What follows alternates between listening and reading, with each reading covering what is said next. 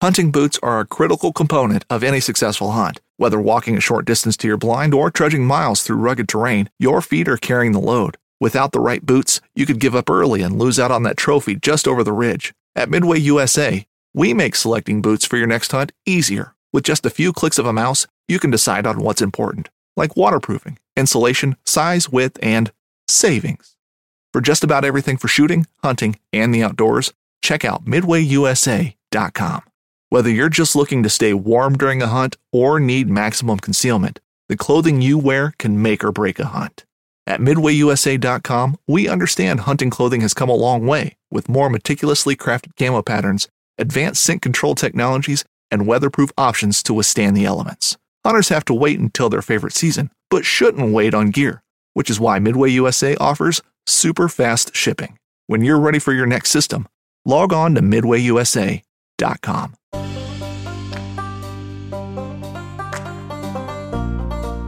The very basic core of a man's living spirit is his passion for adventure. Christopher McCandless. While I was working on that schooner, I was like, what am I going to do next? Like, I want to do something else. And that seed that had been growing the whole time I was working at a law firm and living in the Caribbean and sailing the coast of Maine, there was this thing that was like, someday you're going to walk 2,000 miles through the mountains. And that thing just popped up one day. And it was like, oh, holy cow, I'm going to hike the AT next year. I swear it was like a brick just came flying out of the air and hit me in the head. And it said Appalachian Trail on it. And it was like waking up to what I was going to do next. And so then my entire last season on the schooner, which was 2019, I was planning for the AT in 2020. I'm Doc, and this is the John freaking Muir Pod.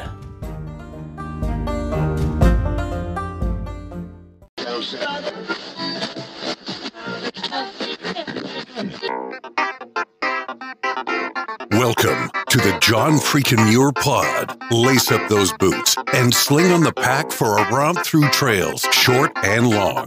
With your host and Renaissance man, Doc, it's time to embrace the suck.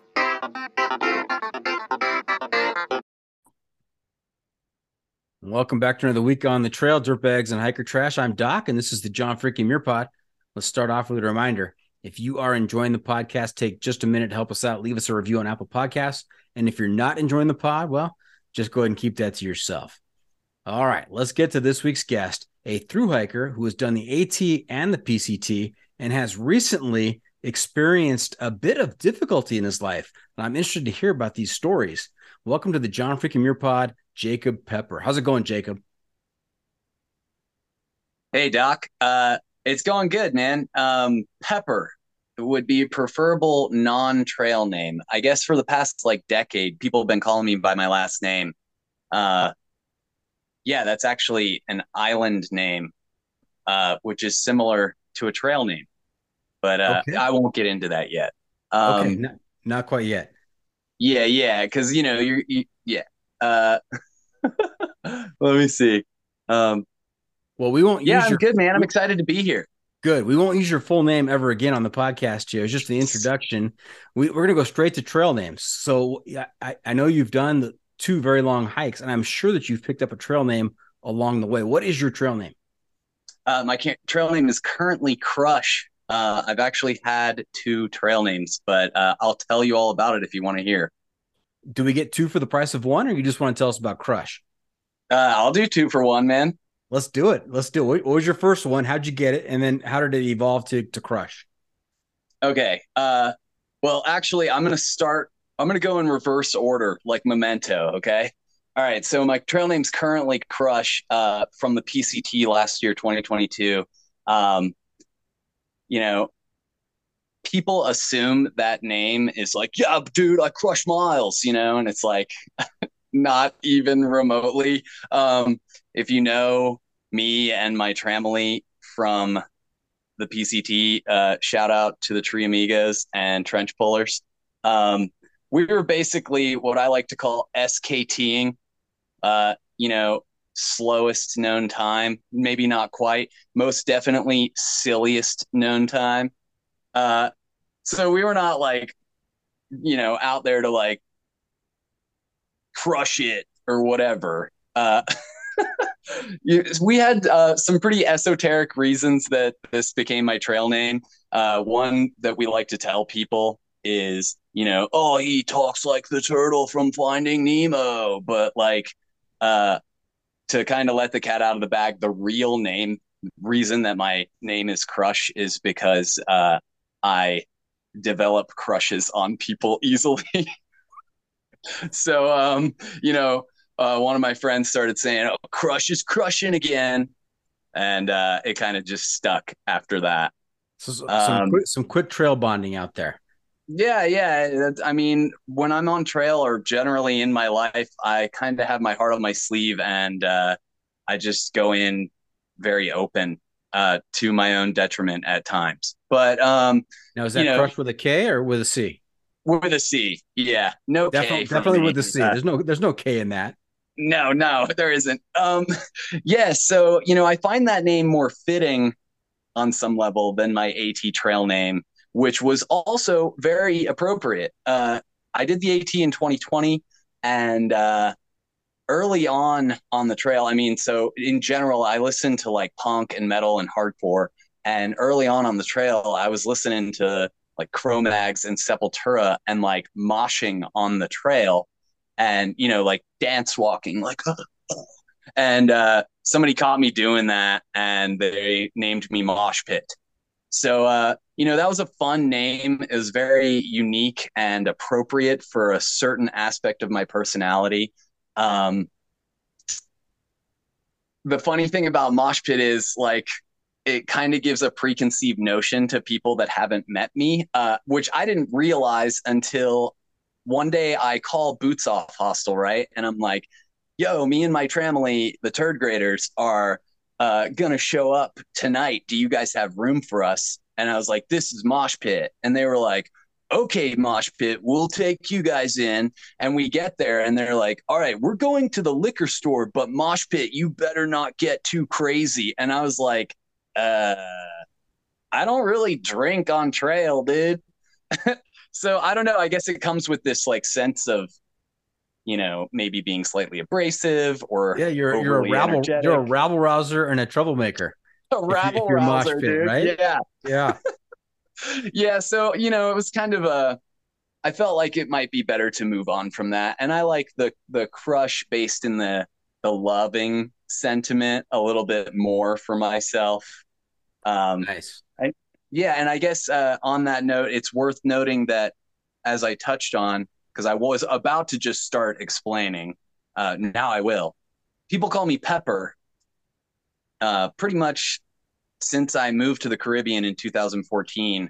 As soon as I got there, I was trying to get into this hostel, and this dude was like, "What did you say your name was again?" And I was like, Jacob Pepper. And he goes, "Okay, Pepper." And it just stuck from like that moment forward. And, island is very similar to trail. Like he's on island, he left island, the island provides, it's very similar. Yeah, it's weird. The I don't know what you would call that. The parallels, I guess, between island life and trail life. So I've been living with Pepper forever. And when I got on the AT originally, I'd be like, yo, I'm Pepper. And people would be like, that's a cool trail name. And it's like, no, that's just like my name, dude. So yeah, I don't know. I might get another trail name. I feel like we grow and evolve and things are different all the time. So I'm open to another name sometime. Nice. Couple things here. I at first glance, full confession, I would have guessed that you're like a kind of a yacht rock guy, not a heavy metal guy. What you mean, like Crosby, Stills, and Nash, dude? Yeah, some Christopher Cross. Yeah, Yeah. nice. All right, all right. Have you ever called the Colin Oates hotline? No, I have not. I didn't Uh, realize such a thing existed. it's been around for like 30 years and it's still active. Yeah, Oh, Google it. You can find the phone number. It's a Colorado area code, and it's a hotline that will play you four Hall and Oates songs from start to finish, and then hang up on you. wow. Nice. That's next level right there. I appreciate that insight. We'll include that in the show Well, you notes. mentioned yacht rock, dude. That's right. That's right. Now, you derailed me. I had another thought, but you just totally it vanished from my mind. So if I remember, I'll come back to it. But Okay.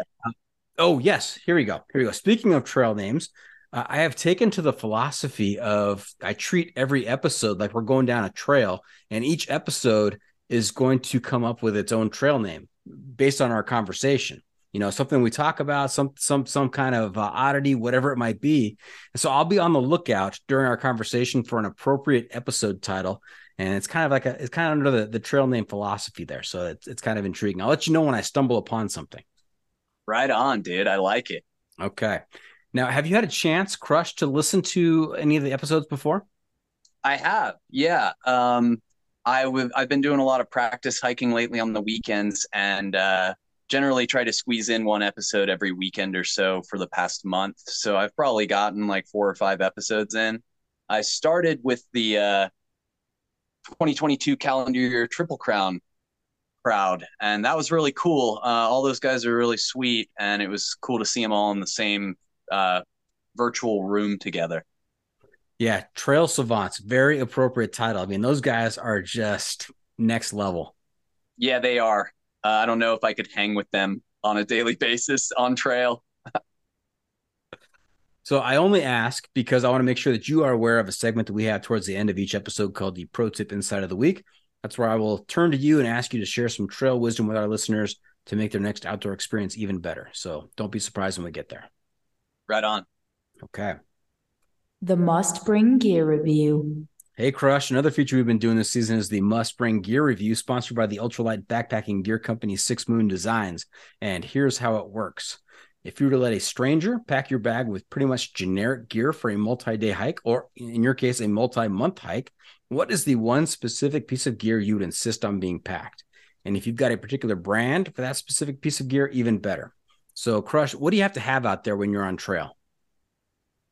Smart water nipple. It's the first time a nipple has been mentioned as the must-bring piece of gear. So congratulations on that. Yeah, dude, this thing is next level. It doesn't have to be Smart Water brand. I'm not like a shill. Life Water, Propel, they make the exact same. It's probably coming out of the same factory in China. I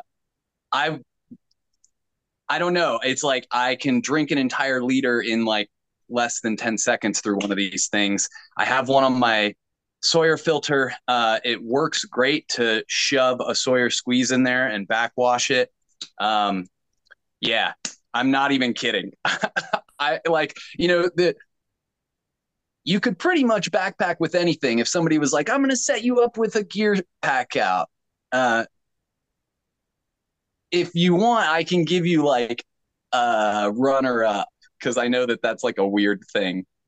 I like the weird things, but I also like, we're talking about gear. Let's hear about it. All right. So probably the only item that's assuming that me and my body make it to the end of the Triple Crown. The only item that will have made it through the entire AT, the entire PCT, and hopefully the entire CDT is my Enlightened Equipment Torrid with a hood. With a hood? I need a synthetic puffy, and I need it to have a hood because I want the option to wear it if it's like really crappy out while I'm hiking, and I sleep in it. So the hood is like, a major part of like keeping my face warm. And I want to be able to sweat in it and get it really gross. And Enlightened Equipment probably wouldn't recommend this, but I've just like thrown that thing in the washing machine so many times, like on trail. And At this point, I'm just like sewing it up and putting tenacious tape all over it because it's starting to fall apart. But I'm gonna make it go the whole 8,000 miles, dude.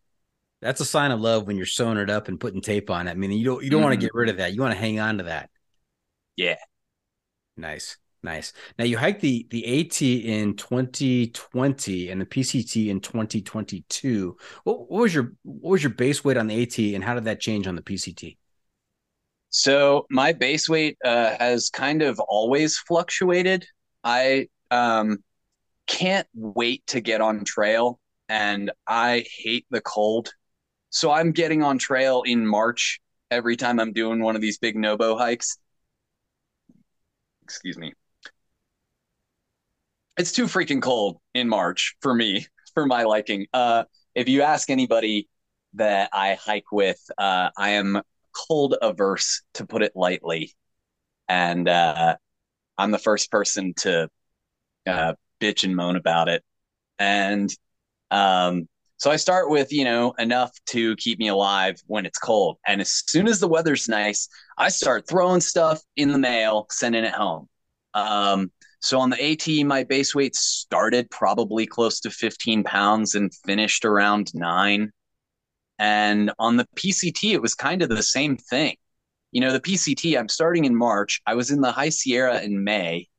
I was carrying in the Sierra a bear can, micro spikes, an ice axe, a pack with stays in it to hold all of my junk. Like, I remember my back was in pain in the Sierra.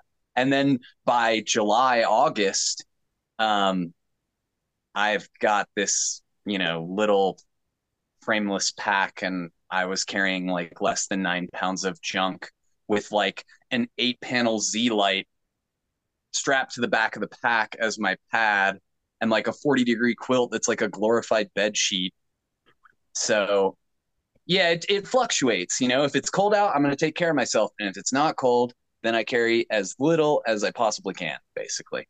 Got it. You and I think, are simpatico in that we are cold averse. I like that. I like that phrase.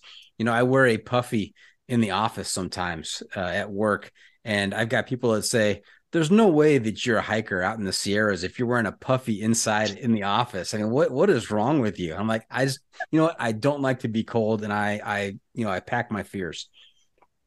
I hear that, man. I'm right there with you. Yeah. Now, this is good. We're gonna get to a segment where we're gonna talk a little more about gear, but while we're on it, I wanna hear from you. What advice can you give other hikers who are looking to lighten their pack? If you have once the cold is gone, if you've got a 9-pound or an 8-pound base weight, I mean, you're doing pretty well. So what is the secret to not carrying 40 pounds on your back? Spending a lot of money on gear. Like, unashamedly just being like, oh, a $600 tent. Sorry, that tent's $700 now. I don't know, man. It's all this techie stuff that's out these days. When I started hiking, when I got on the AT, I bought a hammock when I lived in the Caribbean, and that's when I discovered the term ultralight. And I was like, what's that? So I didn't ever have to, other than my first ever backpacking trip. This is total segue, and I'm not going to go deep into it, but I went out on the AT for 3 days in 2009, and I borrowed my friend's like external aluminum frame pack, and we were carrying all kinds of junk, like mason jars full of moonshine, and who knows what else was in there. I don't know, man. That was ridiculous. But yeah, I mean, the reality is, I work and save money for hiking, right? And then I'm like not in a rush. And also, I spare no expense on gear. That $600 tent, that's like 6 months of rent at $100 a month. So I just kind of went for it, and I discovered that's a great perspective, Crush. I like that. That's $100 per month for 6 months of worth of rent. I mean, that's a good way of looking at it. And we have an early contestant for the episode name: moonshine and mason jars. All right. I can hang with that. If you want to hear that story at some point, I'm sure I could tell it. Okay. Now, you also bring up another good point in that somebody who's considering doing some backpacking, some through hiking, should not let expense be a reason why they don't do it. I mean, you can go out there and get some gear that is not terribly expensive, and it's a bit heavier, but you don't know any different. I mean, as a first time backpacker, you're going to carry a little extra weight, and you can dial it in afterwards. But get out there and get the experience. Yeah, absolutely, man. There's definitely like, I don't know what to call it, some kind of gatekeeping in through hiking that is like the really nice, like if you want a 9-pound base weight, you kind of got to pay for it. But there's also like, I've seen all kinds of videos online and stuff about like the $50 Amazon duplex or whatever. Like, there's like cheap knockoff versions of everything these days. And a lot of these techie fabrics and textiles that they're making stuff out of, like DCF and Ultra fabric now and all this stuff, it's becoming more widespread. So it's like you can find it. And I mean, even a good sil nylon tent or whatever, they're getting lighter all the time. So yeah. And so we, to revisit your question of how do you get a light base weight, I don't think that matters as much as people want to make it out like, yeah, dude, like I'm ultralight. Like I'm glad that I'm ultralight for reasons that we're inevitably going to talk about in this interview, dealing with my neck and shoulders. I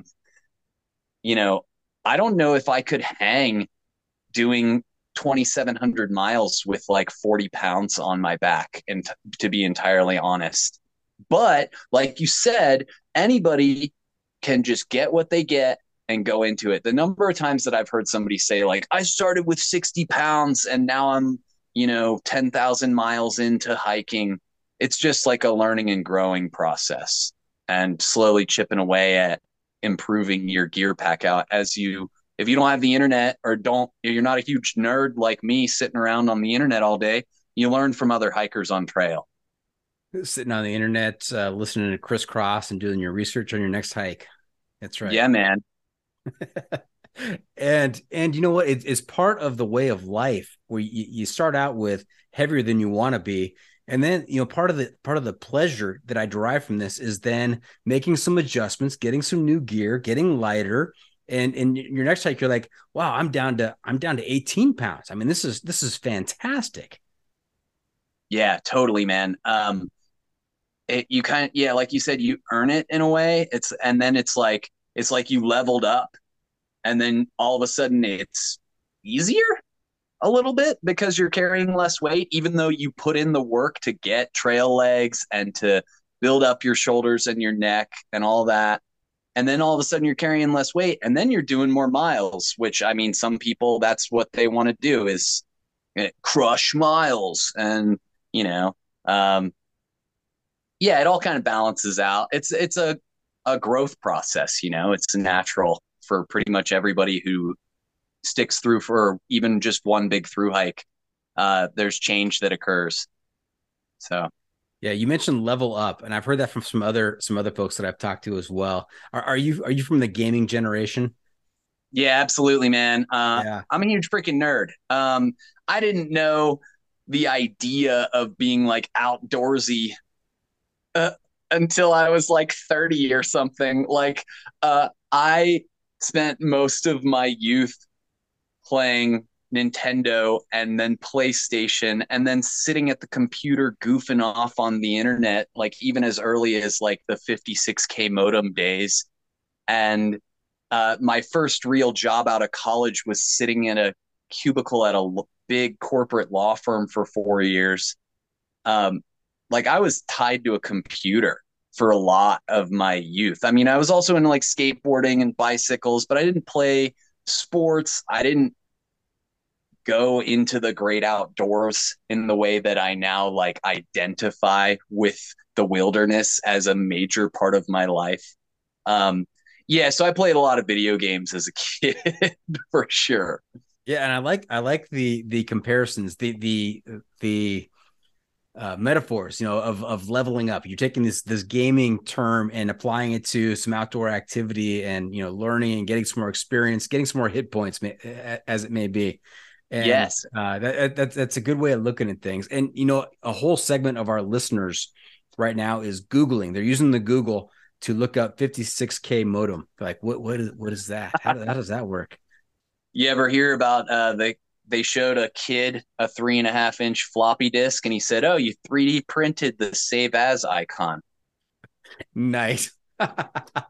Fantastic. Yeah, one more thing about that leveling up, though. It actually ties even closer pre-video game to Dungeons and Dragons, which ties very closely to living in the woods and hiking the trail. You're on a quest. All of this, You're on a quest. That's right. Yes, you are on a quest. And all of this ties even further back to the 1940s when Tolkien basically came up with all of this when he wrote The Fellowship of the Ring, which is absolutely a thru hiker odyssey, dude. Like, right. They get really hungry. They complain about the weight of their packs. They zero at Tom Bombadil's house. Like, it is thru hiking in fantasy novel form. And that's what we're doing. You're hitting all the buttons, Crush. This is awesome. Yeah, the most popular, most famous thru hike ever is not Cheryl Strayed in Wild. It's the Fellowship of the Rings. Yes, it is. That's right. Very awesome. Good. All right. Hey, let's continue talking about gear a little bit with... It's the hiking pole. The hiking pole. And that is pole spelled P-O-L-L, like a survey, not like the thing you carry in your hand out there. I like to point that out because I think I'm clever. You can react as all my other guests do with just kind of stunned silence. But this is a 7-question survey that allows me to give you a score from 1 to 100 on the sanity scale, with 1 being completely insane and 100 being completely sane. And you have to know, Crush, that because you've done the PCT and the AT, there's an automatic 25-point deduction. Your highest score possible is 75. Okay. So I'm like 3/4 sane from the jump. That's right. That's right. Because we already know there's something a little bit off. All right. If I were to ask your friends and family, how would they score you on the sanity scale? What number would they give you? Geez, dude. I guess, most of the friends that I have in the world these days are thru hikers. So they would probably think that I'm perfectly sane. My mom is going on 75 years old. She is like my hero. I wouldn't be here without her. And she lived a very traditional life growing up. And she was a registered nurse for 50 years. And yeah, soft spot for nurses. She thinks I'm awesome. I don't know. Like, she's like, good on you for chasing your dreams and like having the gumption to go for it. Rather than just like succumbing to that law firm job that was like chipping away at my soul. Like, there wasn't much left when I got out of there. And I was like, I'm going to the Caribbean, and I had to spend a decade of my life sort of building that back up. And so, yeah, I don't know, long-winded answer. I think that my friends and family think that I'm sane in the sense that I'm doing what it takes to achieve my own existential fulfillment in this lifetime. Well, that's great, Crush, but I'll be the judge of that. All right. and by the way, there's a new contender for trail name title, and that is Chipping Away at My Soul with Crush. Yeah, that's great. That's awesome. All right, here we go. 7 questions. They're all hiking related. You're going to get which side of the issue you fall on, and also give a little bit of an explanation to back up your answer. That'll help you with my scoring. Okay. All right. Question number 1, trekking poles or no trekking poles out there? Trekking poles forever. I started with trekking poles. I did, like I said, before I ever got on the AT, I spent like a year like on the internet, like researching stuff and, trying to make wise decisions out the gate, and it just made more sense. And now I've got 5,000 miles under me, and I can tell you that I don't feel comfortable hiking without my trekking poles, even though half the time, at least these days, I'm carrying my poles in one hand. They're like a toy. Like I like dance with them and play with them and, twirl them around.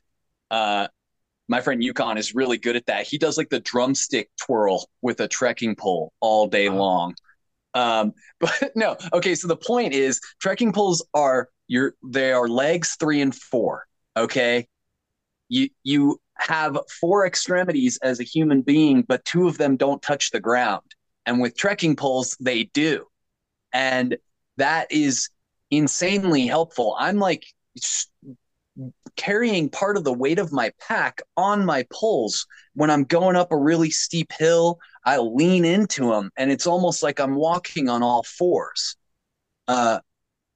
So I don't know how to do that without trekking poles at this point. Beyond that, I mean, water crossings, dude, 3 points of contact. That's what they teach you when you're 75 feet in the air on the cross trees of a schooner mast.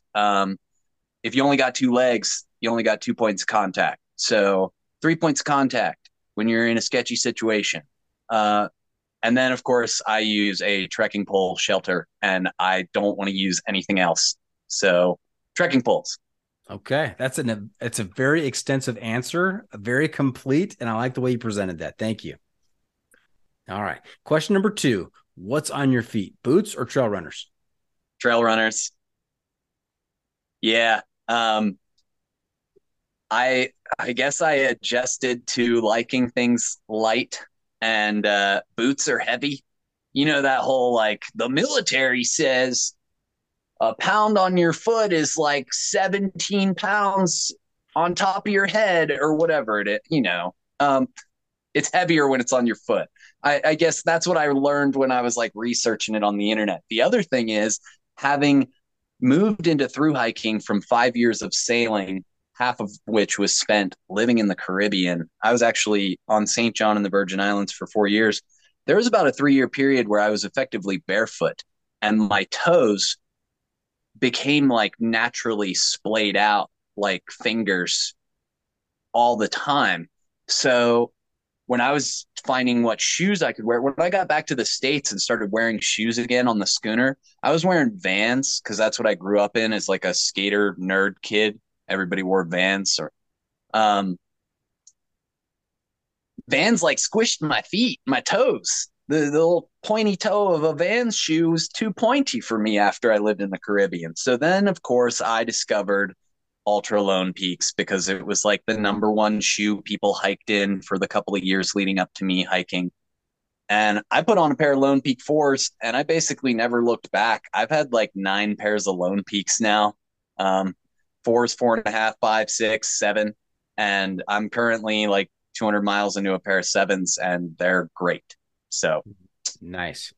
Couple things. I think maybe your neutral name could be Finger Feet. It could. You should see my toes, dude. Yeah. Maybe we can include a picture on the preview social media posts. Yeah, definitely. We'll make that happen. And then the other thing is, you mentioned doing your research. On both those answers, you mentioned doing your research. And I'm not surprised at that at all, because from our exchange earlier today, I assume that you've been doing preparation and planning for today's interview all day long. I mean, you really have taken this prep level to the next level.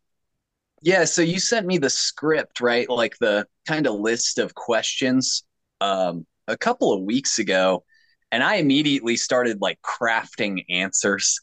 And then I kind of like put the brakes on and like let it stew for a while. And over the past couple of days, it was like homework. I was like, I was just going to say, Crush, this was not meant to be homework. I apologize if you felt that burden of having to do homework. Yeah, it's a cross I bear. No, dude, like it was more exciting to me, So I was like trying to make sure that you weren't going to get a boring conversation out of me. Depending on my mood and if I've studied for whatever it is, I could be like deer in headlights, like, I don't know, dude. And then it's boring, So, yeah, I did prepare. And I actually did some work today on the remodel of my friend's house, but then I basically cut out and came back here and started preparing. And yeah, like I was like, I like showered, like Wow, all kinds of good stuff. You told your friend, hey, dude, I can't help you anymore. I've got to go prepare for this podcast. yeah, I did. Nice.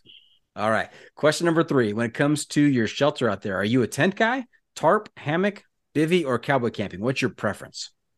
Tent, definitely. Um, I think I'm like too tall and skinny to sleep in a hammock. I don't know. There's 100 6'6" guys that would tell me that I'm stupid for saying that, but I've never really like I can like chill in a hammock, right? But I can't like get a good night's rest. I've also never had the what is it like 4 feet longer than you are tall, so that you can like get sideways and be like flat. I don't know.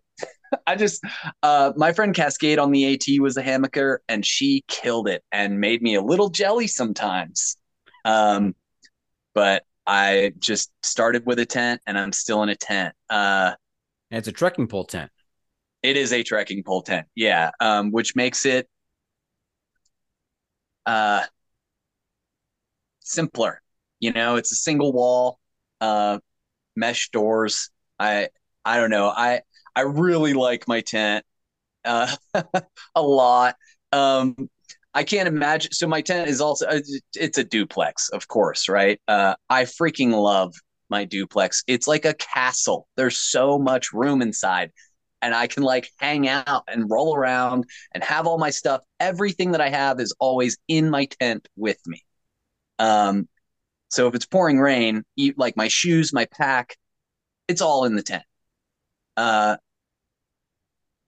what I don't know. So what is your stance? I would love to hear some back and forth on because I could just go off about bivy sleeping because to me Oh. that's like a burrito bag. Yeah, so I've tried it all. I've tried except for hammock. I haven't tried hammock, although I suspect that though I can take a great nap on a hammock, I don't think I could get a good night's sleep in a hammock. But I've tried it all. Cowboy camping is awesome until something crawls on you, right? But it's awesome. I love it. In my quest to go ultralight, I got a bivy, and we did a hike in on the John Muir Trail in the Sierras, and my buddies were it started raining in the afternoon, and we just hit camp, and they were able to get into their tents and be comfortable and everything else. And here I am in a burrito bag, right? And it was not a fun afternoon. So I said, I'm not doing this anymore. And so for a while I went down the rabbit hole of tarps and tarp pitches and Mm. and trying to, conserve the ounces there. And that was good. But there is something about being inside a tent that is satisfying. So I'm back to a tent now, and I use the Lunar Solo from Six Moon Designs, which is awesome. Nice. Yeah, my friend has one of those. Uh, yeah, man. Okay, can I tell you a short story about cowboy camping? Absolutely. All right. So I've only cowboy camped a handful of times. I'm I don't know. I like my little home inside my tent. I've had mice chew their way into my tent and woken up being chasing a mouse around the inside of my tent, getting him to leave. But that's a rarity, right? Last year on the PCT, we roll up in the bush. We were going for this spot that was like you had to bushwhack to get there, and we never got there. We're like in a bunch of manzanita and mountain misery and all this junk. Um, my friend Yukon rolls in late. It's like after dark, and there's not a lot of space up in all these bushes. And he's tired, and he's like, "Screw it, I'm just gonna cowboy." And he lays all his stuff down. He had like a Tyvek sheet and the whole thing, and he slept real cozy. He wakes up in the morning, and I'm still in my tent, and I hear him just all of a sudden like, "Son of a bitch!"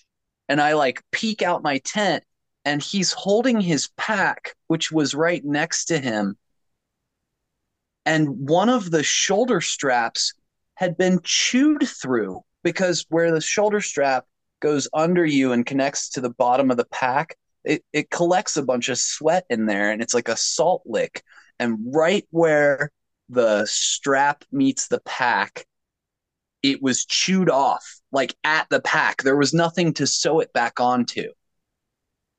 And then he's like, there's the mouse. And I look out of my tent and it's right there, dude. Like, this mouse did not care. We were on his turf and he was like, I'm eating your shit. Like, I don't know, man. That to me really kind of drove home, like, be careful where you cowboy camp. Yeah, that's right. Bring the pack inside if you can. So, but what a nightmare situation that must have been. Yeah, it got worked out eventually, but I'm sure if Yukon listens to this, he's going to be like, that's a sore spot. Why did you tell that story? All right. Question number 4. When it comes to your sleep system, how about are you sleeping bag or quilt? Well, yep. I started the AT with a full zip sleeping bag, and I guess I was glad for it. But when I switched to a quilt, I was like, yep, this is all I need. And then when I was starting the PCT, I was really nervous about doing the cold half of the PCT in a quilt. So I got a new quilt that was a 20-degree long wide, so that it would be like enough to tuck underneath of me and enough to like burrow inside of, like, I like cover my face with the quilt. And it worked. 20-degree long wide kept me alive through single digit temperatures, snow and rain and moisture, and surviving the high Sierra in May. It was good. And I actually came to the determination that it was too much quilt. So now I have a 20-degree regular width, regular length quilt. For those folks who are listening and not watching on YouTube, you're really missing out on all of Crush's antics as he explains these different concepts and stories. So I don't know if you want to pause and go to the YouTube to take a look. All right, question number 5. When it comes to food out there, are you a stove guy, cold soak, or stoveless? Okay. Wait, isn't cold soak and stoveless the same thing? Cold soak, you're soaking your meal so it gets softer, right? Stoveless, you could have salami, crackers, cheese, that kind of stuff. Okay. Yeah. So I've actually done, I never really thought of those as separate categories. I've actually done all 3. When it's cold, being cold averse, I better have a freaking stove. Okay. I need to put hot food in my body before I go to sleep, and I need to put hot liquid in my body as soon as I wake up. And if it's really cold and it's a long day and we got to stop and I'm like in my puffy and I'm like, it's cold, I need to make something hot in the middle of the day. But that's really what it is. The stove for me, it's not about comfort it's comfort in the sense of warmth, not comfort in the sense of like delicious food or like I need my mountain house or whatever. No, it's warmth. Beyond that, on the AT, I got rid of my stove and I basically did what you called stoveless. I wasn't even carrying like a Talenti jar for like 500 miles. I was eating like tortillas and pepperoni and string cheese and Fritos and Pop-Tarts and I guess I was doing like Idahoan potatoes. I'm not sponsored, but I love Idahoan potatoes. Like, I just pulled that out of nowhere. Sorry. Yeah, again, if you're not watching this, he just reached somewhere and pulled out a bag of potatoes, freeze-dried potatoes. Awesome. But those bags of Idahoan, people don't realize it's like a mountain house. You can pour water straight in there. You can even pour boiling water straight into the bag of Idahoan potatoes. And hot water is clearly preferable, but cold water will reconstitute your dehydrated potatoes. And then like tuna packets, right? So that was like the second half of the AT. And then the second half of the PCT was I was carrying a Talenti jar. I was like cold soaking ramen noodles for dinner all the time, which I think ultimately is my favorite dinner item. I kind of eat cheap, especially on trail, because it's just like calories, like give me 5,000 calories, like whatever. Mountain House meals are like $10 a pop. Ramen's like 37 cents. Yeah, I've tried all kinds of meals. I've tried all kinds of recipes. I keep coming back to ramen. Ramen, Yeah, maybe dude, some it's chicken, really hard ramen and not tuna. to. Ramen is the way to go in my book. And Heck am yeah. I weird in this, in that at home, grew up on Pop Tarts, love Pop Tarts. I could eat Pop Tarts every single day. On the trail, Pop Tarts seem to be a chore. I'm not really excited about eating Pop Tarts on the trail, and I don't know what it is. It's because they're so dry, dude. You're like, like it takes so much effort. Like you got to be drinking water while you're eating your Pop Tarts. That may be it. You may be onto something there. So I Okay, got one more thing to say about cold soaking that I go think ahead. is different, because when it comes up, people are like, "What is wrong with you?" I hate. Well, hate is a strong word. I dislike hot oatmeal. Cold oatmeal is awesome. It rules. Let me You make just a put note. one. Let me make a note in the poll here. Hang on. Okay, go ahead. Oh shoot! Yeah, that's there goes my sanity count, right? Seriously, dude, you put some water on a packet of, brown sugar, cinnamon, or maple oatmeal in a Talenti jar and just shake it up and then like drink it. It's like breakfast cereal. It's so good.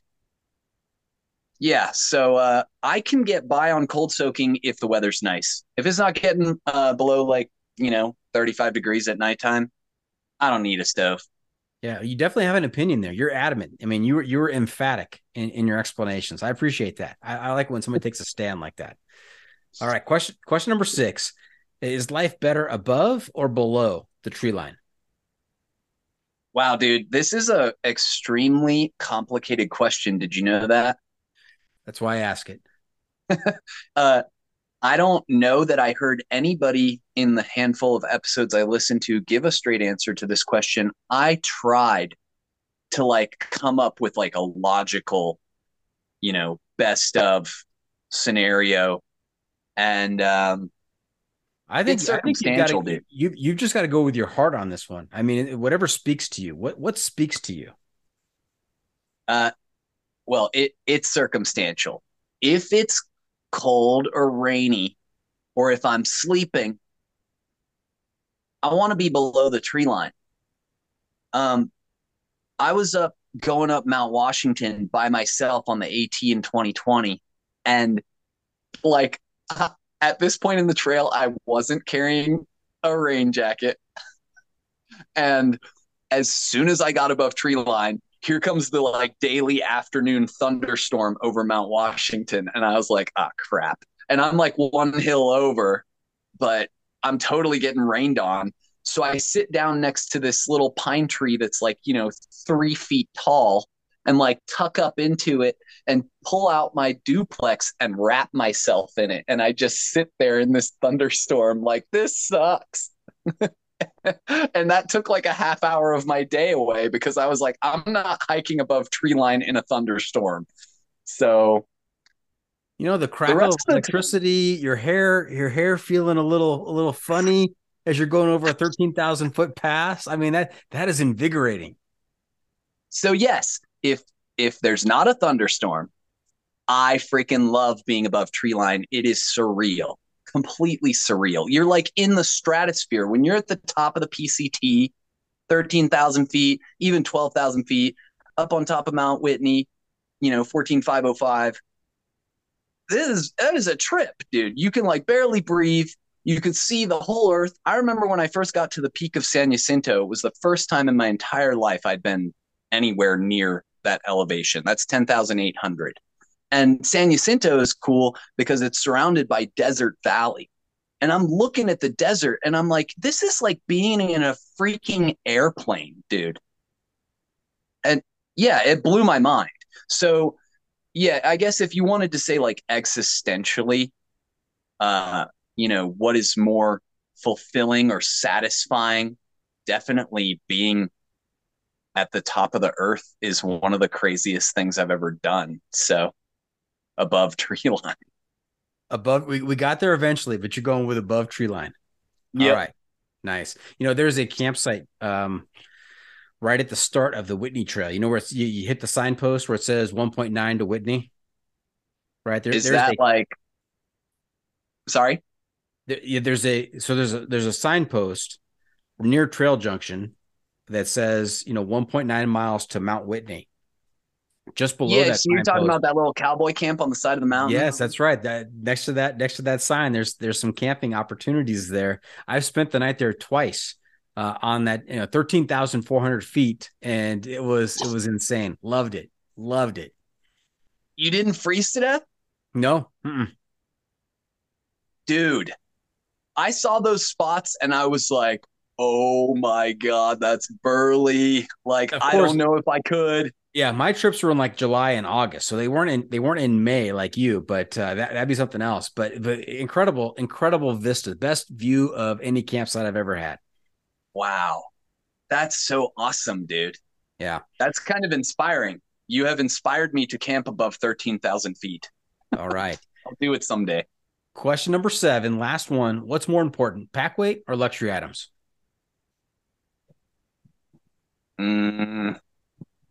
Jeez. You're not going to believe this, but I'm going to tell you there's not a straight answer to that. I have to do a balancing act, right? Because like I said, I don't like carrying a lot of heavy stuff. I don't think I hike as comfortably with more stuff. But there are a couple things where it's like, I'm not carrying that. I mentioned not having a rain jacket in the whites of the AT. That was more of like a learning and growing experience. I got a 12-ounce rain jacket, a Black Diamond, on the PCT at Yogi's shop in Kennedy Meadows, Triple Crown Outfitters. And I carried that thing for the rest of the trail. And there's like all these like 6-ounce Frog Dog or Z-Packs, whatever. It's the $300 rain jacket weighs 6 ounces. Nah, I like my Black Diamond, dude. That thing's burly. It's got like some I don't know, stiffness. It feels like you're wearing something. I would have. Oh, go ahead. It's got some substance to it. Substance. Thank you. I would have frozen to death going up Mount Whitney without that jacket. So, that to me is a luxury item. I guess on the AT for a while, I carried like a slinky. I had a slinky. That was cool. It was basically like an ultralight luxury item, something to add like color and joy to my day. It was one of those rainbow plastic slinkies. That's almost an homage. That's almost an homage to Jupiter. Oh yeah, he carries a yo-yo, right? He carries a yo-yo. That's right. You carry a slinky. He carries a yo-yo. I love it. So the thing with Jupiter's yo-yo, I totally wanted to get on that train. I was like, that dude's a genius. Jupiter doesn't hike with poles. I can't have poles and a yo-yo. That's impossible. That can get tricky. That's right. Yeah. So good on him. Jupiter definitely helped me figure out a lot of stuff early on when I was researching gear. And this is like back in 2019, and he's like the famous guy now. Yeah, I don't know. I like his style, but I have to have trekking poles. So no yo-yo for me. I'm not really able off the top of my head to think of like what my other luxury items would even be. So I guess I kind of. So pack weight or luxury items? I was going to say I kind of lean towards pack weight. Okay. All right. Well, the answers are in. Let me put them through the John Freaking Muir Pod algorithm. I got to do some math here. So bear with me. I got to carry the 3. We're going to divide by pi. We're going to multiply by √3, and we're going to adjust for the air temperature and pressure at 13,400 feet in May in the Sierras, and I come up with a score of 53. 53 for you, Crush. Ooh, that's a failure. That is just north of the midpoint line of whether you're sane or insane. Well, I'll take it. I don't think you have any other choice. It I is have what been it is. graded. I'm not ashamed. That's all. No, don't be. Don't. That's a badge of honor. Are you kidding me? Okay. Hey, we're going to take a quick break. When we come back, we're going to hear about a little bit about your background, and we're going to get to some stories from your hikes and maybe even from your sailing adventures, and also what happened with your back and your neck. So I'm going to leave it right there. Stay tuned for that. Let's hear from the sponsors. We'll be right back.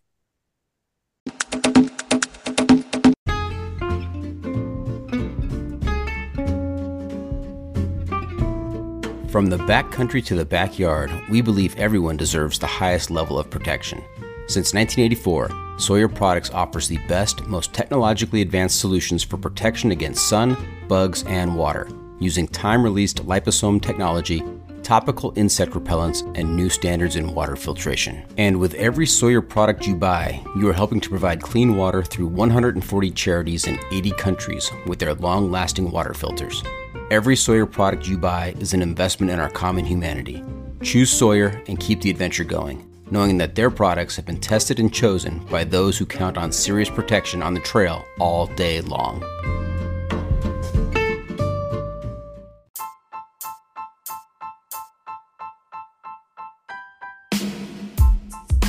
Six Moon Designs has been innovating ultralight backpacking gear for the past 20 years.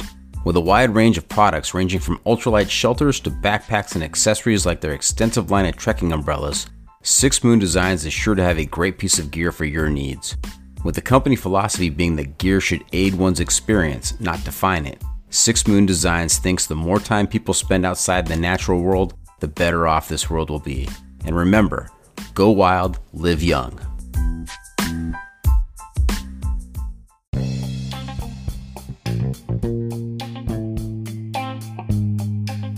This episode is sponsored by Jolly Gear. Are you tired of compromising between the ventilation of a button-down and the full protection of a sun hoodie? With the Triple Crown button-down, you can have the best of both. Plus, their fun standout patterns will have you the talk of the trail. Visit them at jollygear.com.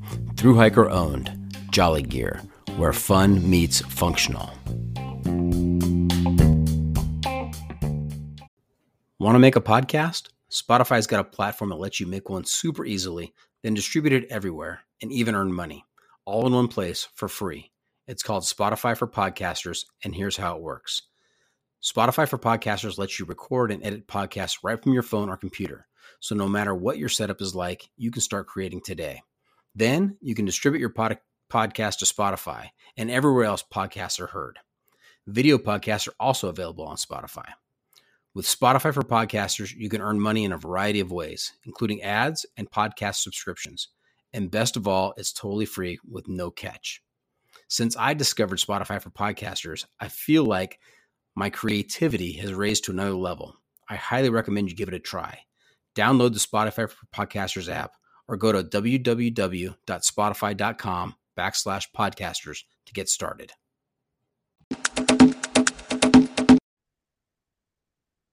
And welcome back. We are talking with Crush. That's Crush with a C, also known as Pepper if he's on the islands.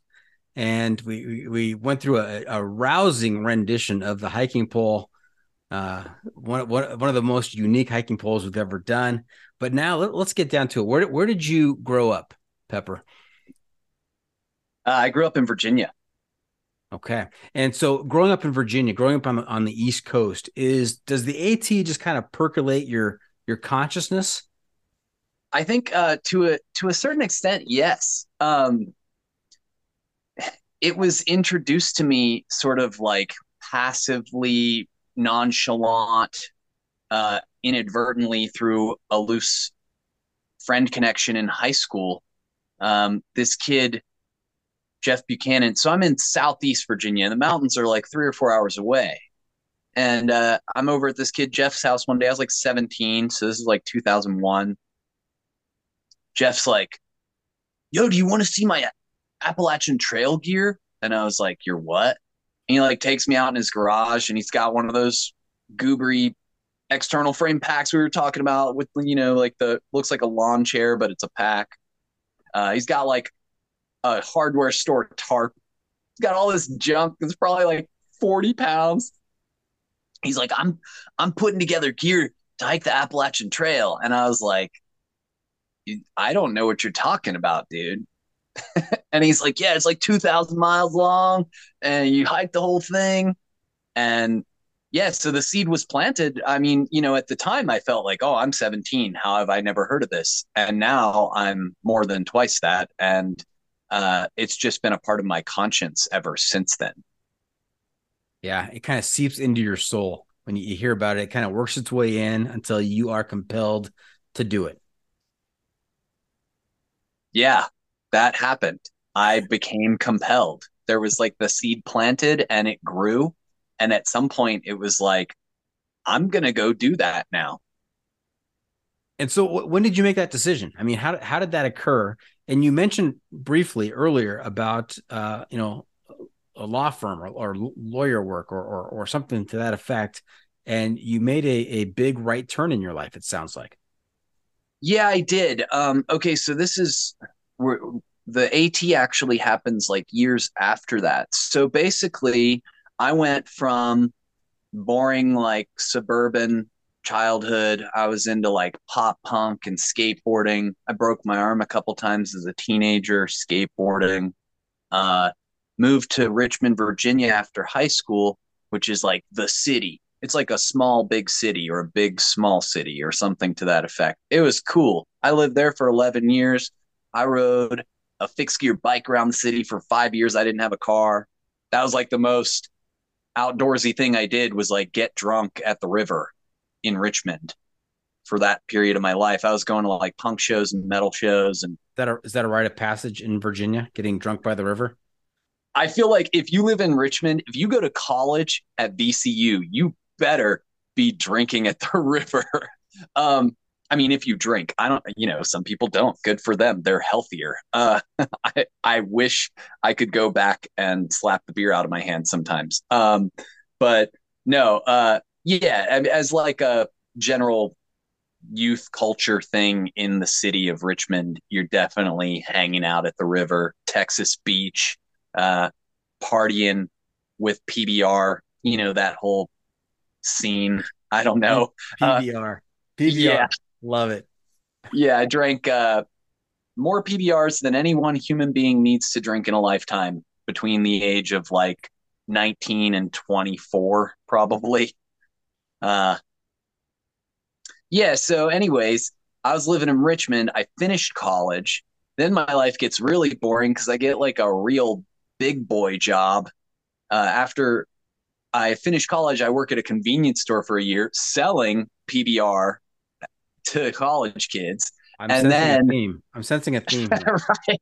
Well, and then all of a sudden it's like, oh, I got to like do something with my political science degree, which should have been bio, but I like wussed out because of math and other things. I didn't. I won't go into that. I just changed my major and I was like, yeah, I'm going to do all this like philosophy and psychology. And it was pretty cool, honestly. College ruled. I learned a lot. Mostly political science taught me to stay out of politics. As far as the American political system is concerned, there were people going to school at VCU that were like, I'm going to join the General Assembly and I'm going to be a politician in DC. And it's like, I was like, I'm going to not do that. So, I had this degree and I was like, what do I do with this? My buddy's like, dude, you could get a job in the legal field through a staffing agency. And I was like, great idea. So long story short, I get a job at this huge, like kind of corporate size and style firm where I'm sitting in a cubicle for 4 years. And we were working on, it was actually kind of neat, honestly. We worked on the Deepwater Horizon oil spill, which is the, Gulf of Mexico oil spill in 2010, totally destroyed an entire ecosystem as well as the economy of the entire Gulf Coast. Anyways, did that for 4 years, but the reality of like office life, uh, having to show up every single day and have somebody bark down my neck that like, we need this yesterday. And it's like, that's cool. Uh, I'm an automaton. I'm just here to do this thing. And I don't know. It was really not good for me. Like we said earlier, slowly chipping away at my soul. It got really dark for me near the end of that. And years before I finished that job, and when I say finished, I mean quit,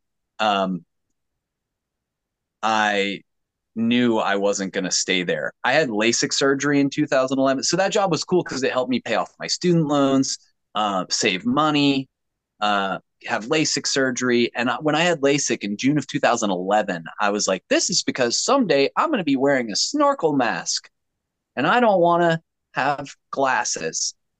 And sure enough, in early 2014, I went to Puerto Rico with my friend who was doing a downhill skateboarding competition in Quebradillas. It's called the I forget the name. Oaxaca Downhill. Oaxaca. That was the name of the neighborhood around there. And I think one of the beaches. This is like northwest Puerto Rico. Oaxaca Downhill. That was really cool. We were there for like 2 weeks and it was January and I was like, what is this world? It's like summertime in January. And it was like a switch flipped. I was like, this is where I'm supposed to be. So I go back to my law firm job and I sit down at my boss's desk and he's like senior counsel at the firm, way high up, really awesome guy, totally understands that I wasn't really cut from the law firm cloth. And I was like, dude, you're not going to like this. And he's like, what's up, man? And I was like, I'm going to move to the Caribbean. And he was like, I didn't really expect you to come back in the first place. So, thanks for coming back and telling me in person. So yeah, a few weeks later, I was done. That was basically my 2 weeks right there.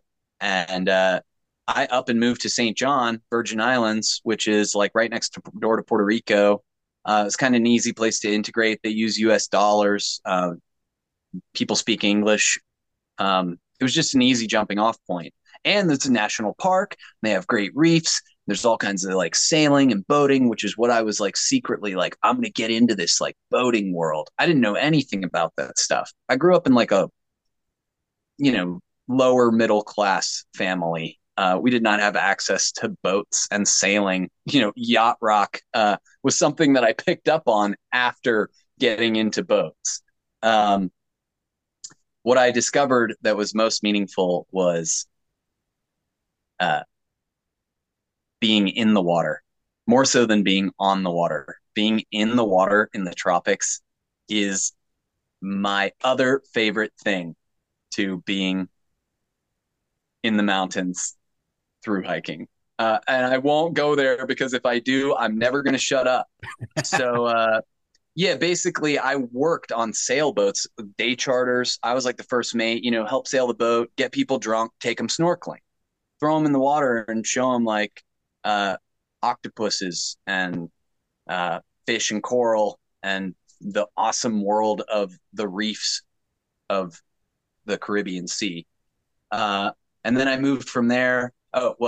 Because in September of 2017, Hurricane Irma kind of wrecked house in the Virgin Islands. And then Maria rolled through a couple weeks later and really screwed things up for the rest of the VI and Puerto Rico. And we were all kind of living in like an apocalypse zone for a few months. And I had been bussing tables at a restaurant after my day trips on the boats. And I helped them put the restaurant back together, waited tables for a little while. And then I was like, I got to keep sailing. So I moved to Maine where I had friends who taught me to sail. Shout out to Ann and Colin. They had shown me in 2014 when I first moved to the Caribbean. I went to hang out in Maine and they were like, yo, check out these schooners. They're like 100-foot long wooden sailboats that have been repurposed from like fishing and moving lumber and stone up and down the East Coast to passenger trade. So I was like, yeah, I'm going to do that. And I got a job on a schooner and did that for a couple of years. And that was sweet, dude. Sailing around Penobscot Bay, Maine. Again, get people drunk, help them have a good time. Holy smokes, Crush. I mean, this is, you know what? I'm going to have you come back on, and we're going to do a separate episode on just island life and life on a ship, on the schooner. And we'll talk about that. I mean, that is fascinating.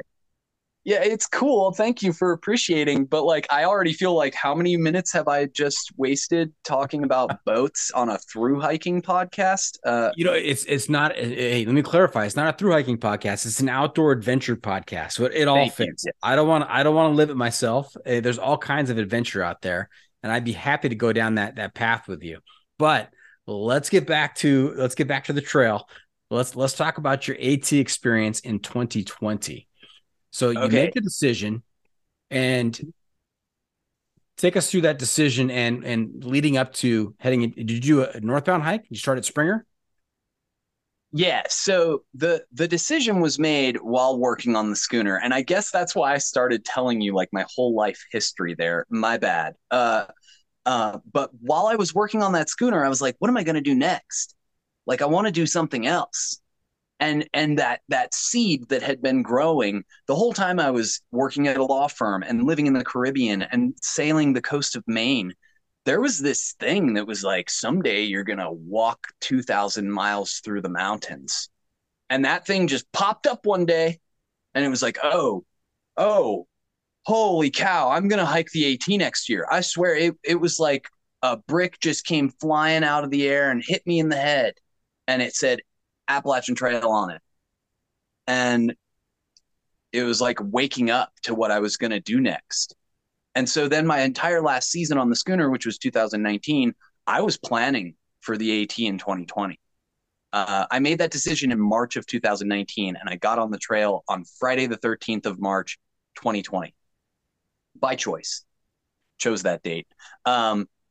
Lucky 13.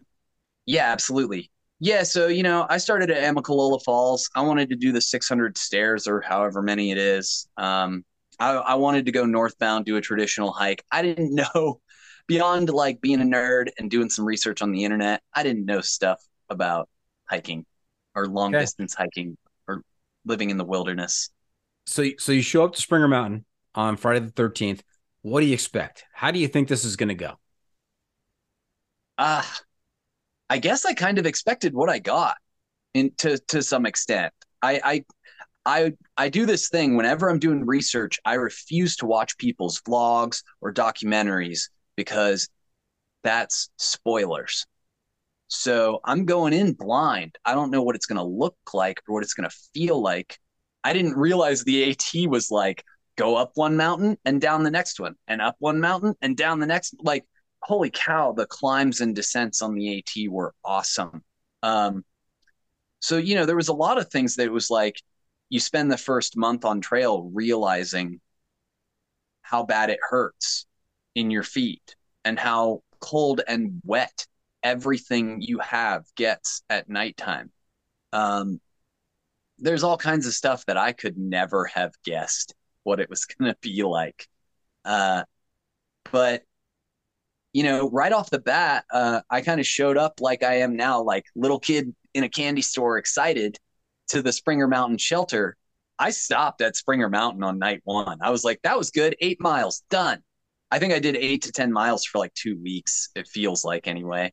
And I started making friends, other people show up. We're all excited. Everybody's sort of like feeling kind of open and just happy to be there. And we all sat at the big picnic table next to the shelter and had dinner together.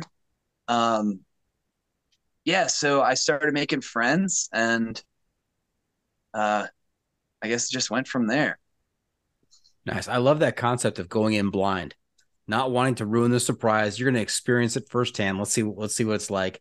And the 2 weeks of 8 to 10 miles per day That's incredible as well. What did you end up averaging for the trail? When you started March 13th, when did you finish?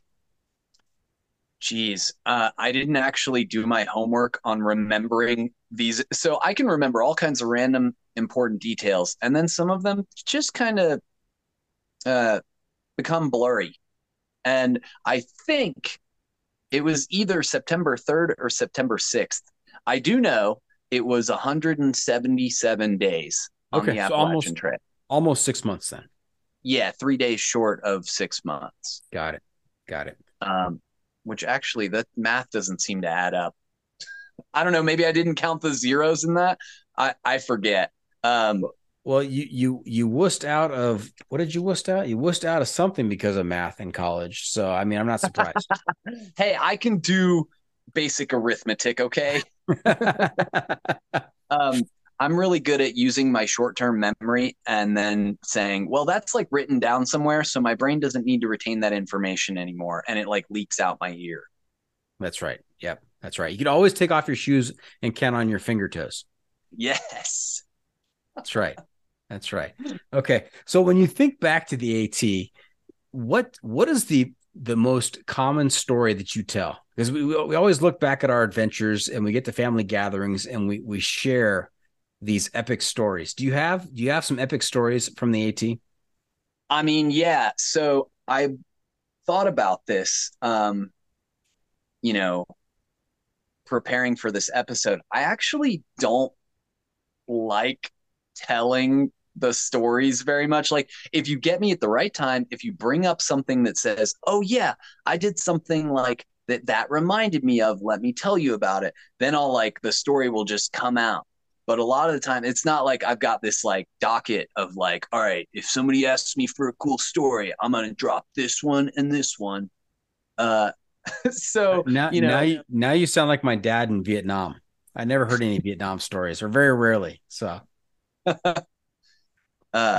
yeah, well, so there is, I do have like a story I could tell you, that I guess does tend to come up, because of that tent that I have, right? I'm always looking for alternatives as far as shelters go, but that tent has a Dyneema floor, right? DCF, Cuban fiber, whatever you want to call it. The floor is, before any holes are poked in it, it's a waterproof membrane that stands like inches off the ground. They call it a bathtub.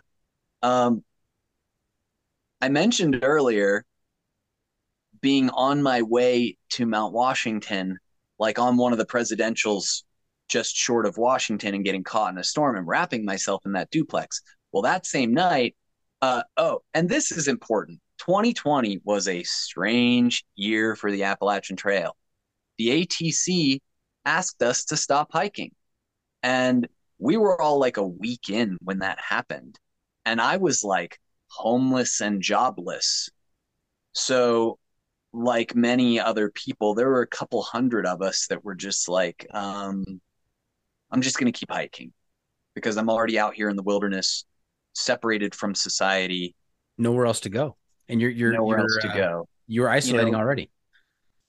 Yeah. And the alternative would have been, the one place that I could have gone would have required me to like get on a bus and go to my mom's house in Virginia. And my mom at the time was like 72, 73 years old. And COVID was dangerous to people in her generation. So I was like, I'm not going to go hang out at my mom's house. I couldn't live with myself if I ended up being the reason that my mom got COVID. So I just stayed on trail. And most of my friends, the people I started with, they were all of a similar mindset. So we just did the hike. And so, like, for instance, Shenandoah was totally empty. I don't think we were supposed to be in there, but like they didn't stop us. We saw a ranger and we were like, hey. And he just kind of like, turned a blind eye. And that was surreal, dude. It was like a ghost town. So a lot of the AT for me and the class of 2020 represent, we had a different experience from what a lot of people have. So in the whites, you have the AMC, no comment on that coming from me. But they have this whole system that I don't understand with their huts. I don't understand it because that system was completely in, like, it had collapsed during COVID. It wasn't happening. They weren't letting people in the huts. So the people that were out there through hiking, we had to kind of figure it out. And so I ended up stealth camping just down from the Lakes of the Clouds hut on a side trail in this weird little spot that's like you go down some rocks and then there's this bowl that's like no bigger than the floor of my tent. And I managed to pitch my tent in there, and I'm like up in the trees, like they're like all over me, and my tent is like in the trees, and it's this bowl of earth and those rocks. The storm came every single day at that time of year. Mount Washington gets weather, and that storm came, and I'm like on the side of Mount Washington, and it's just like freaking torrential downpour for an hour straight. And I'm sitting in my tent looking out, and the water is cascading down these rocks that I came down to get in this bowl, which is literally a depression in the earth that starts filling with water. And I was like, this is good. And I have video from my cell phone where that bathtub floor, right, the DCF floor of my tent is floating in the pool of water that my tent is sitting in. And I'm sitting on my sleeping pad, poking the bathtub floor, and it's like a freaking waterbed. And I was like, this is nuts. So ever since then, I haven't felt comfortable sleeping in any shelter that doesn't have a floor of that caliber, because it's like there's going to come another time when I'm going to drown if I don't have a waterproof floor in my shelter. Yeah, you're like my grandparents who lived through the Depression. And so they are hanging on. They held on to every single penny they could, because you never knew when that was going to happen again. You are not going to give up the bathtub floor, because you never know. You lived through that experience, and you want to be ready for the next time it happens. That is a perfect analogy. Yes. Fantastic. Now, when you finished the AT, looking back, what did you learn about yourself? What did you learn about Pepper after having gone 2,200 plus miles on this trail? I learned that I hate the cold. Like, I had already sailing in Maine in August. I remember this time I was like wearing a wool sweater on top of a wool sweater. And I was still cold, and I was like, something is seriously wrong with this picture. But it never really clicked until I was on the AT and had a really close tramily and hiking partner who I think quietly stomached my cold aversion. Like, I don't know. I survived it. I learned that I can hike 25 to 30 miles in a day, which is something that I never knew possible about myself. I've never been like truly athletic in any sense. So that was major for me. Talking about leveling up earlier, like I felt like I had transcended my entire previous lifetime. And in 2020, I turned 36 on the Appalachian Trail. And that was like when I first felt like fully self-actualized in my body. Yeah, you went from Bilbo to Strider. Whoa. Yeah, dude. Yeah. Awesome. Yeah, I'll take that for sure. Nice. Leveling up. Now, I want to make sure we have enough time, because there's a couple more things I want to hear about. Let's fast forward a couple of years. You're on the PCT. You mentioned before that you got into the Sierras in May. I mean, typically your PCT hikers are waiting until is it June 15th to enter into the Sierras? The 16th, whatever Ray Day, right? Right. Correct. And so what was it like? What were the conditions when you went in May? Cold. Well, that's perfect. Yeah. Yeah. I actually got to Kennedy Meadows South on 420. I sent myself a box in February to Grumpy Bears with pants and an ice axe, and it said ETA 420. And that was the day I got there. I was so pumped. I was like, "You guys see the accuracy on this?" They were like, "Okay, weirdo." Uh, so then I basically like lollygagged for 10 days. I went back down to Lake Isabella where my hiking partner and buddy Yukon, who was Triple B on the Appalachian Trail. I have talked too much and I am skipping so much important detail. It's okay. That's okay. There's another episode in our future. We can cover all that later. So go ahead. Right on. Yeah. All right. Well, Yukon was still in Lake Isabella. So I went from Kennedy Meadows south to Ridgecrest to Lake Isabella, hung out with him. We went to Sequoia National Park on a road trip because we had a car in Lake Isabella. That is a whole nother story. We got back to Lake Isabella a few days later, got on. Sequoia was a bust because it was snowy and we were in the Green Hornet, which is this ancient sedan. So it didn't even happen. It was like a road trip to pass some time. We get back a few days later and I did Walker Pass to Kennedy Meadows South twice. Like my second time was with Yukon.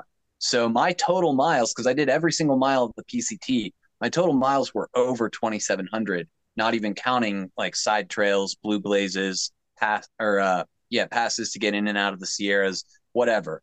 Just for grins and giggles. I mean, do a little extra. And people are like, I wouldn't want to do that section twice. And I'm like, I kind of have fond memories of that section from doing it twice, honestly. So I don't know. Anyways, it was May 1st. We went into the Sierra. May 5th is my birthday. And that's when we were on top of Mount Whitney. It was so cold.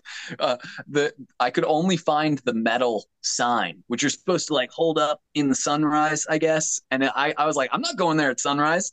It was warmer at sunrise. I should have done the sunrise hike. We left at like 3 a.m. anyways. We get up there. I'm freezing and I'm holding this metal sign. Through my like wool gloves, my hands are numb. And I was like, just take the picture so I can get down from this mountain. So very, very, very cold and icy and crazy. The 7 passes in the Sierra were gnarly, dude. Like just ice sheet going up, and you get up there and it's like, snow hell as far as the eyes can see. Beautiful, but knowing that you're hiking into that is like, oh boy, like I can't wait to post hole for the rest of the day. Forester Pass, I was like sick that morning, so I made Yukon late because he was kind enough to wait for me, and we did Forester Pass at like 11:30 in the morning, and we thought we were being irresponsible, and there were people coming over Forester Pass like hours after us, and they all faced like near-death experiences. I freaking post-holed up to my chest going down Forester Pass. Like, I don't know. Muir Pass was like the longest snow walk of my entire life. This is all type 2, right? Like I have a lot of really fond, loving memories of this experience. Talk about like the things that you gain in the leveling up experience. Like I've never done anything like the High Sierra in the month of May, and I don't know that I ever will again. That is sounds like a once in a lifetime opportunity, just because, man, you talk about it now with fondness, but when it was going on, I'm sure you weren't thinking about it with fondness. It was a struggle. Yeah, for sure. Yeah. I think I got to the edge of my sanity. For sure. Okay. Your score would have been lower than 53 at that point. Yes, absolutely. And post holing to the middle of your chest or high chest, I mean, is that post holing? That's like another. There's got to be another name for that because when I think of post holing, I'm thinking of a single leg going in, but this is like your leg is the post, body. right? Right. Yeah. So body holing is like cadaver holing or grave digging. Grave digging. There you go. That works. You may have just coined that term. Yeah. Yeah, and that might be the episode title: Grave Digging with Crutch. Nice. Yeah. Nice. All right. Hey, again, we're going to have to leave some stuff in the rear view because I want to hear about what's going on with your neck and with your shoulders and how that's going to impact your possible completion of the Triple Crown. Yeah. Okay. I'll try to keep it short. I did that whole crazy PCT experience. Once again, I took 6 months to do that hike. One of my many Tramilies names is Endless Zeros from the number of zeros that we took. It took 6 months, but I probably only did like 4 to 4.5 months of actual hiking. So I've got Tree Amigos, I've got Turd Graders, and now we've got Endless Zeros. I think there's another one in there too somewhere. Trench Pullers. That's right. Yep. Yeah. I got mad love for all these people, by the way. That's like the most important thing in through hiking as far as I'm concerned. But anyways, was the Endless Zeros, was that also kind of a play on words in terms of, what your potential is in life? I would wear that as a badge of honor as well. Blow, dude. All right, look. No. I think that's clever. Okay. Yeah, I mean, we'll take it as like hiker trash, right? It's a term of endearment.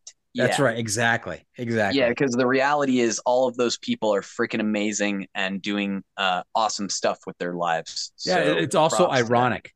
It's also ironic, right, to think of it that way, and so it adds that extra level. I love names and concepts that have lots of layers. So I meant that. I didn't mean that as an insult. I meant that in the best way possible. Right on. Respect. Thank you. Wait, so what was the question? Oh, my neck. Your neck, okay, yeah. I did that whole crazy 6-month hike with High Sierra in May, blah, blah, blah, lots of cold, survived it, killed it, whatever, crushed it, right? 3 weeks after getting off the PCT, I'm staying with my 2014 PCT hiker friends, Half Double and Shiny. Props to them. We were on a leisurely drive to go drink wine in Sonoyta, Arizona, and somebody rear-ended us at 45 miles per hour while we were stopped at a red light. And I don't remember any of that. I woke up hours later in the hospital, and long story short, I've got a lot of complications in my neck from like the whiplash because I was sitting in the passenger seat, and somehow, because of all the forces involved, I got it worse than anybody else. Shiny did get like stitches in the back of her head. Like, it was gnarly, dude. And my takeaway is the trail isn't as dangerous as the cotton world, dude. Like, you're more likely to get killed driving to work in the morning than you are to fall off a mountain on a through hike. So yeah, anyways, I got really messed up. I like chipped my C1. I tore my alar ligament, which is part of your craniocervical junction. I herniated a couple discs in my neck, and I got all these doctors telling me all this different stuff, like, oh, you need surgery, like spinal fusion, or like you could have complications for the rest of your life, whatever. And it kind of looks like I might be like recovering from this in some fashion for years to come. This is a constantly evolving reality. So like when we first touched base about this weeks ago, there's so much more to tell now than there was then. And I don't know what next week is going to look like. So my whole hiking plans are up in the air. I wasn't able to go back to doing the work I was doing to save for the PCT, which was construction. I'm not supposed to be doing heavy lifting type work right now. And like one of the doctors is like, yeah, just be careful how much weight you put on your shoulders. And I was like, what? I was like, that's what I do. Like, my identity is carrying weight on my shoulders. Like, Say, hey, Doc, how about 12 pounds? Is that all right? yeah. So that's what I hinted at earlier in the episode was like, I'm glad that I have an ultralight base weight because I don't know if I could actually successfully through hike at this point if I was carrying like 25 pounds of gear. But I'm really hopeful. Uh, I don't know how much to say, to be entirely honest. Say whatever whatever you're comfortable with. Okay. Well, it's all up in the air, but I am hopeful. My friend No Breaks told me he went through a very similar circumstance, and he said, and this dude is top of the crop through hiker material. And I met him years after he went through a similar scenario and has since recovered and continues to live his life on his terms. He said through hikers are super strong people, and that's the reason that this one doctor was like, I can't understand why you're not dead or paralyzed from the neck down. And he said, probably because you just got done carrying a pack for 6 months straight and walking 20 miles a day every day.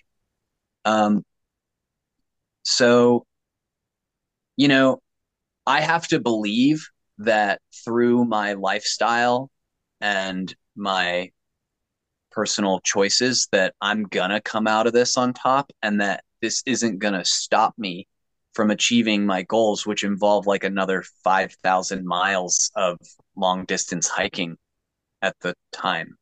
Yeah, your mental perspective is so important in any kind of recovery, and so having that mindset, I think, is very, very important.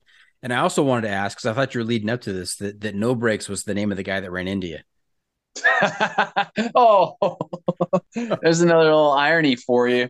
Yeah, That guy was definitely his jerk driver name is No Breaks.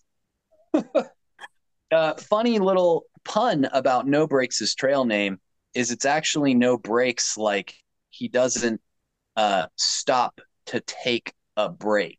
It's not that he doesn't have brakes on his that's feet. right. BREAKS instead of Yeah. BRAKES. Got it. Yeah. Nice. So the guy who hit me, that's No Breaks, BRAKES.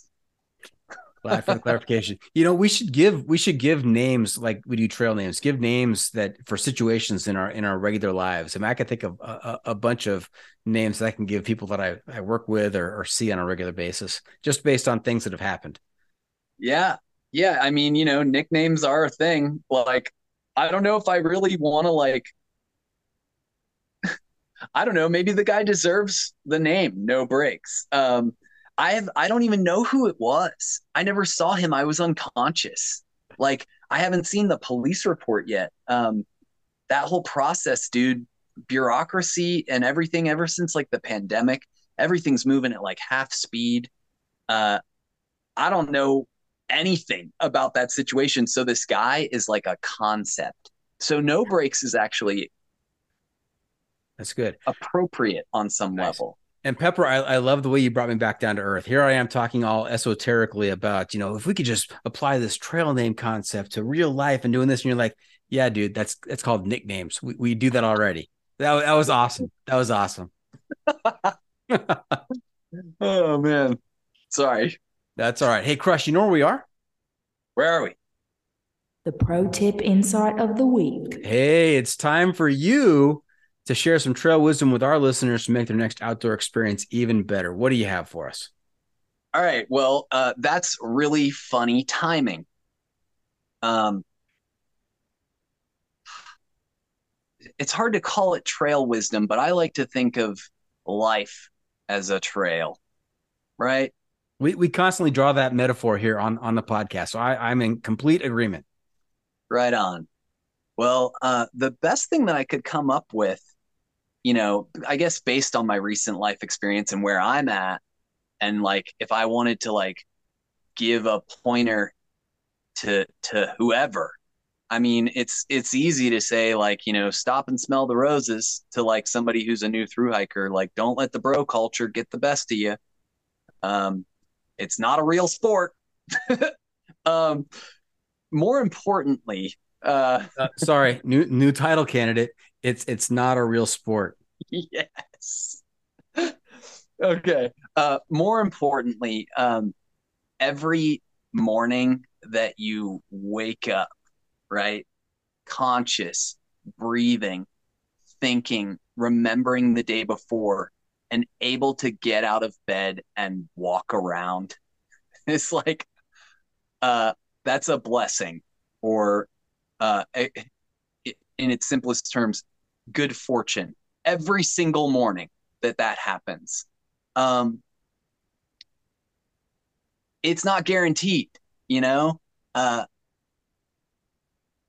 that can be taken away at a moment's notice, and we just kind of go through life assuming like I'll do it tomorrow, and tomorrow isn't guaranteed. And like this isn't exactly like sage wisdom, but it's very real to me in my life right now because I woke up in the hospital and was like, where the hell am I and how did I get here? And I don't remember that accident. If that had been the end of my life, I wouldn't have been present to experience it. Um, and since then, I've had to face this whole sentiment of, am I even going to be able to keep hiking? And it's like, yeah, it's really easy for us to only see other hikers and be like, oh, yeah, it's normal to be able to hike 2,000 miles. It's totally not normal. Uh, it's a blessing. Um, yeah, it's just not guaranteed, and we shouldn't take it for granted. That's all. We are getting deep here. Just to echo that, I love that sentiment, and I've said it before. Every day, every moment, we stand on the edge of infinity. I mean, we're walking the edge. It can all change in an instant, and to appreciate what you have while you have it, I think that's a real special skill. Well said. All right. So there you have it. That's it. This episode is just about in the books. I hope our listeners enjoyed our time with Crush. I want to thank him for joining us this week. Crush, how can our listeners keep up with you on social media, and where can they find updates on your latest adventures? Mostly Instagram. My handle's Narwhal138 with a G on the front, like gnarly. By the way, I love that handle, Narwhal. I thought that was your trail name at first. Narwhal. Right. I'm thinking, what a great trail name, Narwhal with a G in front of it. That's fantastic. Yeah. It was very fitting when I was like an ocean going person, right? Like, I don't know. I always say it's the unicorn of the sea. But it still fits, I'm like shredding the gnar, bro, whatever. I don't know. Yeah. So Narwhal138 with a G. Instagram is pretty much it. But I have like a YouTube, a Facebook. If you like Google Narwhal138, you're going to find me in places that I forgot I existed. It's been my handle in some fashion for like a decade at least. So that's the way to do it. What does the 138 signify? That is... Okay, so 138 comes from a Glenn Danzig Misfits song, We Are 138, which is about being automatons in like an Orwellian society, which is actually a reference to George Lucas's first film, THX 1138. Yeah, dude. So I'm a hardcore Star Wars nerd, amongst other varieties of nerddom. So I'm already working on our next episode outline. I'm working all this in. This is going to be good. Yes. All right, cool. Yeah. So the 138 is a Misfits reference. Cause like I said, I grew up on like punk rock, old Misfits. Glenn Danzig Misfits is just some of my favorite, even though the sentiments and lyrics, that Danzig was writing in the 70s are kind of terrible. When I play Misfits songs on my ukulele, I sort of like, edit some of the lyrics to be less terrible because it's like, yeah, dude, it's 2023. That shit doesn't fly anymore. So I don't know, like it's one of those things hard to grow out of, but I always say the 138 can stay because it's actually Glenn Danzig was also a huge nerd. The Skull and Crossbones shirt that he wore was a reference to Captain Harlock, which was an anime by Leiji Matsumoto. Rest in peace. huge nerd. Wow. All his songs were about horror movies, and Wow. so So ER 138 was a loose reference to George Lucas's first film, and I'm a huge Star Wars nerd, and the number 1138 appears throughout Star Wars repeatedly. so many tidbits there. So many bits of information. That's fantastic. That's great. So I'm glad that you got a chance to listen to the Misfits and to watch the Star Wars in between Christopher Cross and John Ford Coley. That's a great experience. All right. Hey, remember to check out the pod on social media as well. We are on Facebook, YouTube, Instagram, Twitter, and TikTok. And if you have comments or clips you want to share, you can send it to me at johnfreakingmuir@gmail.com. The Adventure Media Recommendation. Crush, I'm also looking to you to share a recommendation for a book, movie, documentary, some kind of outdoor media to keep our listeners connected to the trail. We call this our Adventure Media Recommendation. What do you have for us? It's a book. Through Hiking Will Break Your Heart by Carrot Quinn. Yes, good one. Very good. As far as I'm concerned, it's the most accurate and like open-hearted, vulnerable expression of what it's like to exist emotionally in the trail community in our generation. Wow, that is a big endorsement. I agree with that wholeheartedly. And if you have not read Through Hiking Will Break Your Heart by Carrot Quinn, do yourself a favor, get it and start turning the pages. Excellent choice. Thank you. What have we not asked you? Now, I know before we wrap things up here, we've got one more segment about, it's called What Have I Not Asked You That You're Dying to Tell Us About? We skipped a lot of material. We skipped a lot. We left a lot on the table. But if there's one thing that you'd also like to share before we leave, what is it? Oh my gosh, dude, we really did skip so many things, right? Yeah. And sheesh, like, I don't know. There was like okay. This is actually the most important of all the things because I had so many like silly things to talk about and I've already taken up all your time. And this episode, I think, is going to air after it happens, but maybe the donations page will still be open. My next thing is the hot dog hike, which is a 5-day, 100-mile section hike of the Arizona Trail from March 15th to 19th. And it's going to be 30 hikers wearing hot dog costumes, doing like kind of big miles if you're not like actively on trail, 520s, including Mica Mountain, which is like a 6,000 foot climb. Yeah, it's going to be pretty burly and also a lot of fun. So the whole point of it is to raise money for the Community Food Bank of Southern Arizona. And that has a lot of purpose. Ever since that accident, I kind of woke up in the sense of like, how can I do what I love to do and have it have more meaning than just like self-fulfillment? So I started looking into the idea of charity hiking, the way that people will be like, I'm going to run a marathon and, you know, raise money for every mile. You can donate like $10. Well, maybe I'm going to do like for every mile of the CDT, you can donate 10 cents. And it ends up being like $300 or something. I don't know. I'm not doing that math. There's the math question again. Anyways, yeah, you know, so I discovered this hike and I was like, I'm totally doing that. And I managed to become a part of it. And I'm so freaking excited. We've already raised $11,000 or $12,000 for the Community Food Bank of Southern Arizona, which is a massive, highly effective organization fighting hunger in the entire southern half of the state.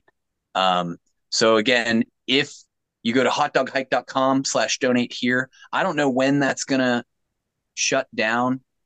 But if it's still open, please throw some money at the food bank in the name of Through Hiking. That is fantastic. Congratulations on doing that. That's very exciting. And it sounds like a Jeff Garmeyer type of event, type of activity, you know, right in his wheelhouse. Yeah. All right. Yeah, it's being run by a local guy though. He's a mural artist who was on the PCT last year. I didn't meet him, but his name's Joe Pajic, and he's well known in Tucson. And he was the one who came up with the idea. Fantastic. All right. Hey, that's a wrap from the John Freaking Muir studio. Any shout outs to friends and family, Crush? Yeah, the Tree Amigos, Yukon, Songbird, and myself. most important people on the PCT for me, as well as the trench pullers, which includes Uncle Nomad, who I've been hiking with lately, Watts and Coffee, and Endless Zeros, like I mentioned before, Azul, Build-A-Bear, Jedi, Cuppa. I love you guys. Jedi was also on the AT. So is Yukon as Triple B.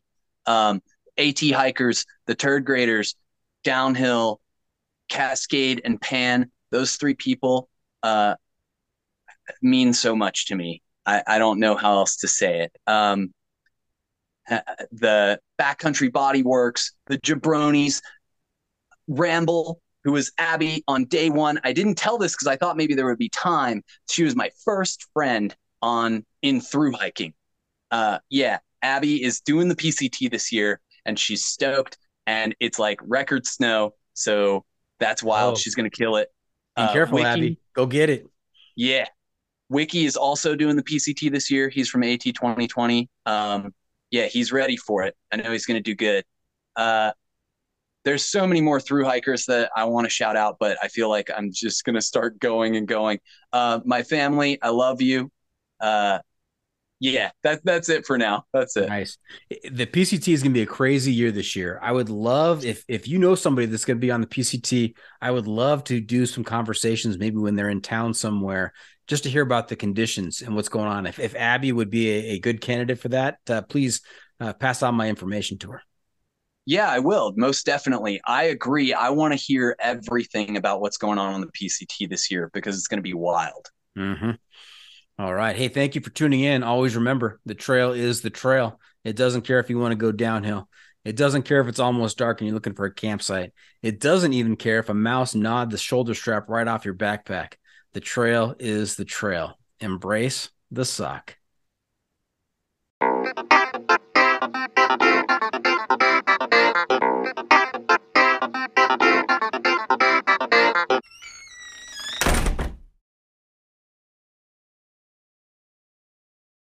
In Wild Country, rules were not created by man. Don't miss Wild Country, Wednesdays from 7 to 11 p.m. Eastern.